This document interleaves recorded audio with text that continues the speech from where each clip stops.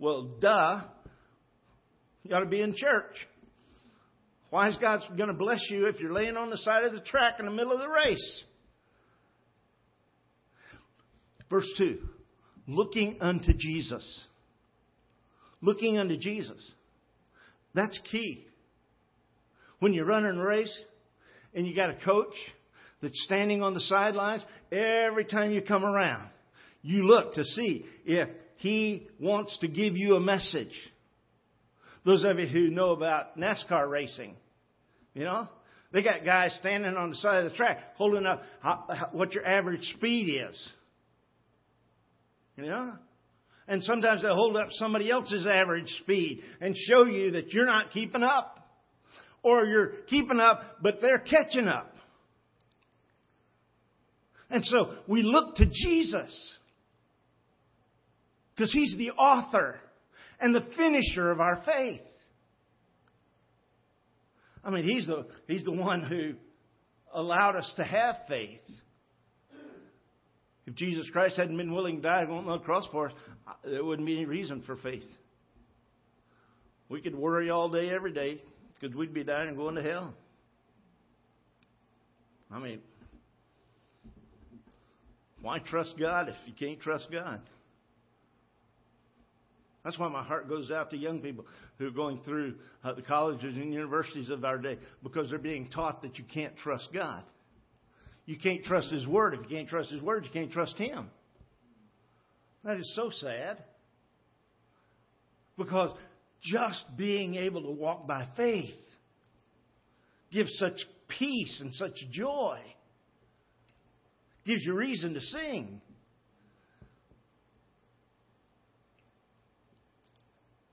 Sometimes it even gives you reason to sing in public.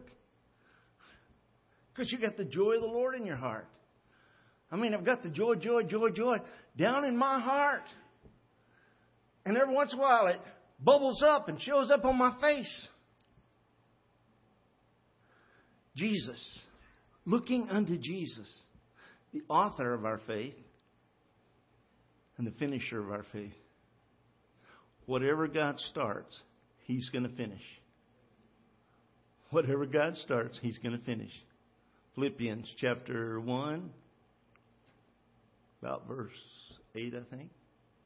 He which began a good work in you will complete it. He will complete it. And I didn't know what a good work it was when He started. When He began to convict me of sin and help me to realize, man, not only am I not pleased with you, your mom and dad's not too pleased either. Or they wouldn't be spanking you all the time. You know? And that smart mouth, that back talk, that's got to stop. That's sin. And those words you've been trying out on your little brother, you know. I hate you. Whoa, that got my mouth washed out in a hurry. Ivory soap. Okay. 99.9% pure. Right? And 100% bad tasting. Okay. But you, oh man. And then just about the time I was ready to gag, and because I couldn't stand this soap taste in my mouth, she'd say, now open a little wider. Let's make sure there's no other words in there like that. Whoa.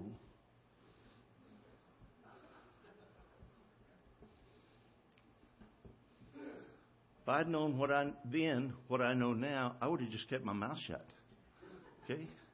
Ron didn't have to know what I thought about him sitting around watching me clean the garage when we were both supposed to be cleaning the garage, you know.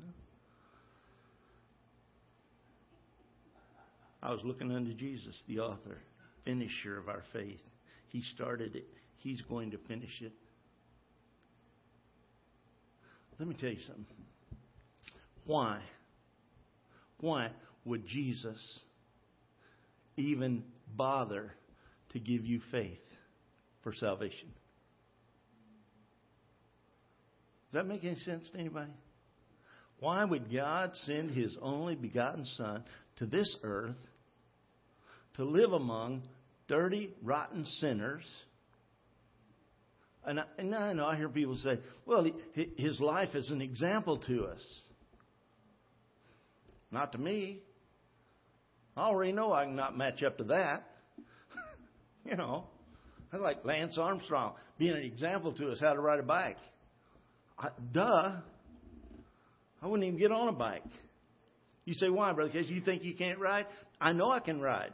You never forget how to ride a bike. It's just like riding a bike. But I also know if I fall, I'm done. Okay? I sit in my office Friday afternoon and sitting in a little green chair, and it only has 4 wheels. They're equidistant from each other, and which works fine unless you happen to lean the direction where the wheels are.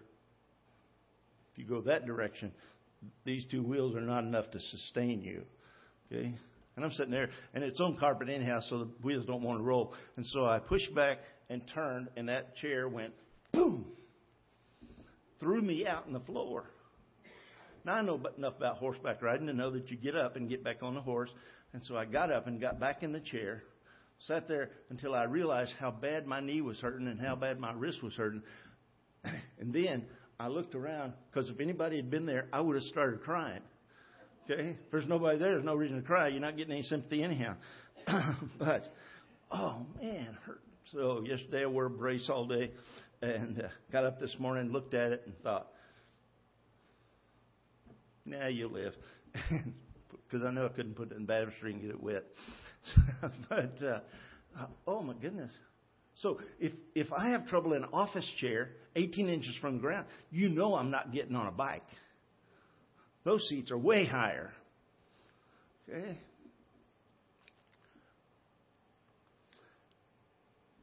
Looking unto Jesus, the author and the finisher of our faith.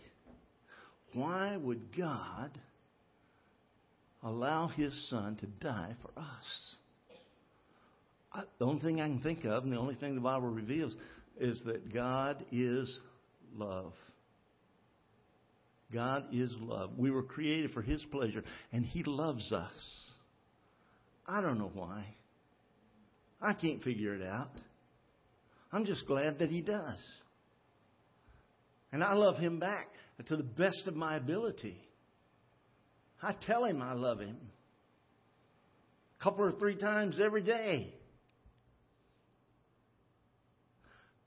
Because He's the author and the finisher of our faith. And Jesus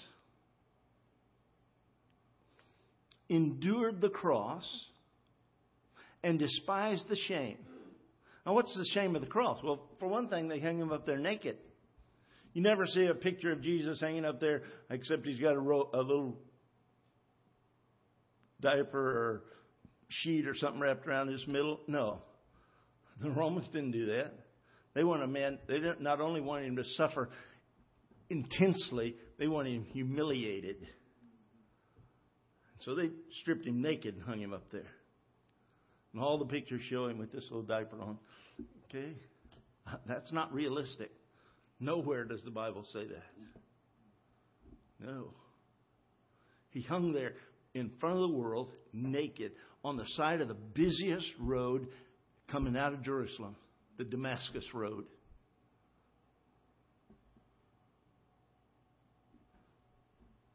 Thousands of people going up and down that road because it was Passover.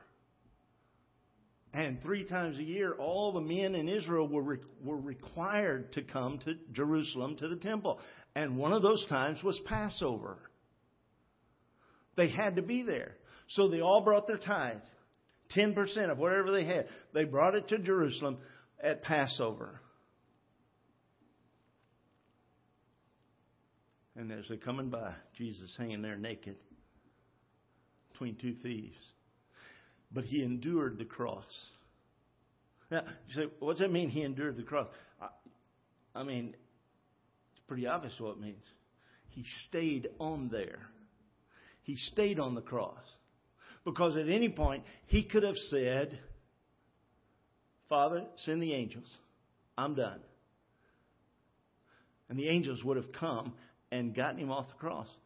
He told the disciples, I can pray to my Father and He'll send 12 legions of angels. 5,000 to 6,000 soldiers in a legion. Okay? So 5 times 12, 6 times 12, it's between 60,000 and 72,000 angels. In the Old Testament, the enemies of the Jews had come and surrounded the city of Jerusalem, and they besieged the city. And one night, an angel went through their camp. One angel, one night, slaughtered 180,000 of them. They all died one night. You think 60,000 angels couldn't depopulate the earth pretty quick? Yeah. He endured the cross. He didn't call for the angels. And I guarantee you, they all had their swords out and they were ready to come. Because they still don't understand salvation. They don't understand how God could love us. Our salvation is something the Scriptures say the angels desire to look into. They want to know. Why? Because angels can't get saved. Jesus didn't die for angels. When an angel rebels against God, he's finished. He's going to hell.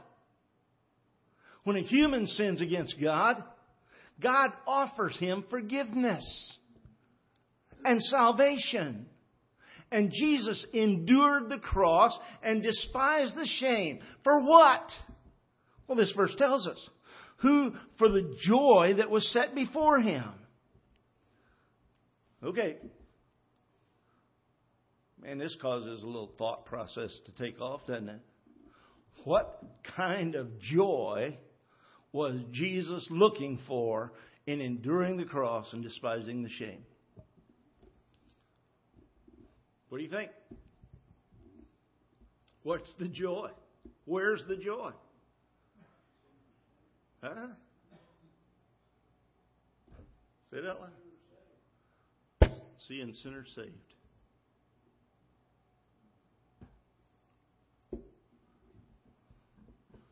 And what's the joy in that? Well, if you love something, you don't want to be separated from it forever. Okay? That's why I don't want my wife to die and go to hell. Fortunately, she's not. Okay? But when young couples come to me and say, Brother Casey, will you marry us? I say, well, if I can. There's 2 reasons why I can't. If either one of you are already married to somebody else, I can't marry you to this person till that first marriage is dissolved. Secondly, if one of you is saved and the other is lost, I can't marry you.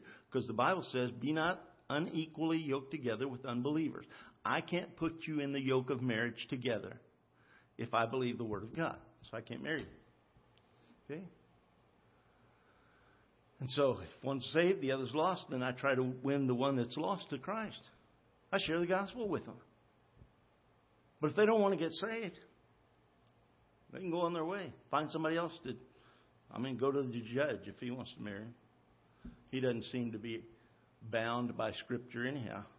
At least not some of the cases I've been reading about. But I don't want my wife to go to hell. I love her. I realize in heaven we're not going to be married to each other. We're going to both be part of the bride of Christ. Man, I'm going to be delighted she's there because I've loved her so much here. I'm going to love her there. And I'm going to love each of you all that gets to go to heaven. I mentioned in a sermon several months ago that I believe Jesus might come back this year. You know? Is that a bad thing? No, I don't think. But the Scripture says that He can come back anytime. So He could come back before this service is over. And if He comes back, what happens? We're out of here. We're going to meet Him in the clouds and go with Him to heaven to the marriage supper of the Lamb. We're going first to the trophy table. And He's going to give us crowns for loving Him, for sharing the gospel with other people, for watching for His coming, for loving His appearing, He said. That'd be pretty cool. Get you a nice little crown. Not a tiara, a crown. A gold crown. Sit on your head. Because if you can't take anything to heaven with you, what are you going to have to give Him as a gift to say, thank you for saving me? And so He gives you a crown. Maybe a bunch of crowns. And you can take those crowns and you can lay them at His feet and say, Jesus, I want to say thank you. I want you to have these. I want you to wear these because you love me so much you died for me. And you protected me. You watched out for me. And I love you. Thank you. Thank you. Thank you. And then we'll go into the marriage supper of the Lamb. You say, what are they going to have? Who cares? It's going to be delicious. I expect some of it might be homemade ice cream. And ice cold watermelon. And whatever your favorite food is. Okay? I don't think we will have escargot. Might be there. But escargot is a French word that means snails. And I just don't see me enjoying eating snails.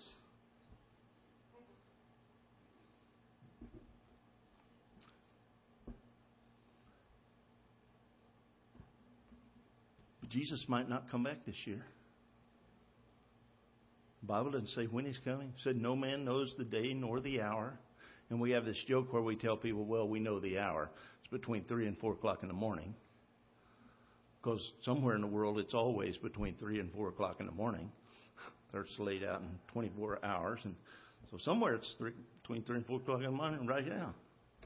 So we joke about that. But He said He's coming. So we watch for Him. If He didn't come this year, maybe He'll come next year. If He doesn't come next year, maybe He'll come the following year. In fact, I was a little disappointed He didn't come yesterday. So maybe He'll come tonight. If He didn't come tonight, maybe He'll come tomorrow. I just know that when He comes, I'm going to get to be with Him. I'm going to get to see my mom and dad again. I'm going to get to see my grandma. I'm going to get to see Jesus. I'm going to get to see King David. I'm going to ask Him to teach me how to use a sling. Because He taught 400 men how to sling a sling left-handed and hit a hair with it. A single hair. I don't know about you, but that's pretty impressive. Okay? That's some excellent target shooting with a rock and a sling. You're going to get to meet all kinds of new people that have gotten to go to heaven with us. Because Jesus came back. If He doesn't come back, I'm going to keep telling people about Jesus till I die. If people want to get baptized, I'm going to keep baptizing people till I die. As long as the Lord gives me money, I'm going to keep giving to missions till I die. Because I want Jesus to experience joy from my life. He endured the cross, despising the shame, because of the joy that He gets from watching us follow Him. Consider that for a minute. When we do what Jesus wants us to do, He gets excited.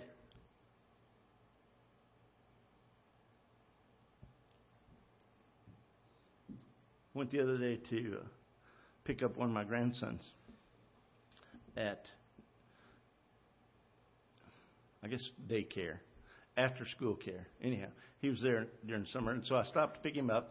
And when I got there, I knocked on the door, and the lady came to let me in. She said, "Who are you looking for?" And I said, "I'm looking for," and I gave her the name. And she said, "Oh, he is such a sweet boy. We just love having him here." And I said, that's my grandson. Okay? I had great joy in the fact that he was well behaved and they liked having him. Okay? So when I get to heaven, I want Jesus to receive great joy because Randy Casey followed him and did what he asked me to do. And he wasn't ugly to his brothers anymore. And he didn't fuss and fight. He didn't argue with his wife. And God gets great joy from that. And after Jesus endured the cross and despised the shame, so that he could have a ringside seat, so he could watch everything we do and get great joy from it, he went and sat down at the right hand of the throne of God. Now let me tell you a little bit about thrones. They're bigger than this. Okay? Not only are they bigger than this, they're nicer than this. Some of them are made out of ivory. Some of them are made out of wood covered with gold. But they're nice. Okay? Very ornate, well carved. And the king sits on the throne. I'm pretending to be the king. And the king sits there in his royal robes, wearing his crown. And somebody gets to be the king's advisor and tell the king about people who come before the king. And the person who gets to be the king's advisor sits at his right hand on this side. And when he wants to tell the king about somebody, he just leans over and whispers in his ear. Now, who's the king in heaven? God. Right? So Jesus sits at his right hand. And the devil comes before the throne of God. And he comes up and he said, God, did you see Randy Casey, what he did? That's sin. God, you ought to smack him upside the head, knock him down, and send him to hell. And Jesus, sitting right here at the right hand of the throne of God, leans over and whispers, he's one of mine. I love him, and I died for him, and he accepted me as his Savior. So he belongs to us. He's my brother. And maybe he says about one of the ladies. Satan comes and says, did you see what Natalie did? Did you see her keep Bruce? That's wrong. That's simple. You ought to smack her upside the head, knock her down, and kick her into hell. And Jesus says, God, I love Natalie. She can be the sweetest thing, but that doesn't matter. She accepted me as her Savior, and I love her, and she belongs to us. She's my little sister. And God looks at Satan and says, leave Natalie alone. You go talk about somebody else for a while. She belongs to me. She's one of my children. And I don't know about you, but I think that's pretty cool, having a brother named Jesus who sits at the right hand of the throne of God, making intercession for us. And when Satan accuses us, because he's the accuser of the brethren, when he accuses us, Jesus says, yeah, that was sin. But I paid for that already. They don't have to go to hell. I already took care of that. God the Father says, sorry, Satan, that penalty's already been paid. You have to pick on somebody else. The joy that was set before him, endured the cross, despising the shame, and is set down at the right hand of the throne of God. Wow. That's the kind of friend I want. One who has God's ear all the time. And when Satan accuses me, God says, no, sorry. My son paid for that. Go pick on somebody else. So, Seeing we are compassed about with this great cloud of witnesses, let us run with patience the race that's set before us. Looking to Jesus, the author and the finisher of our faith, who for the joy set before him endured the cross, despising the shame, and is set down at the right hand of the throne of God. And he's whispering in God's ear about how much he loves you. And God looks at him and says, yeah, I know. I love him too. Yeah, I love her much as you do. I love him as much as you do. Because that's my child.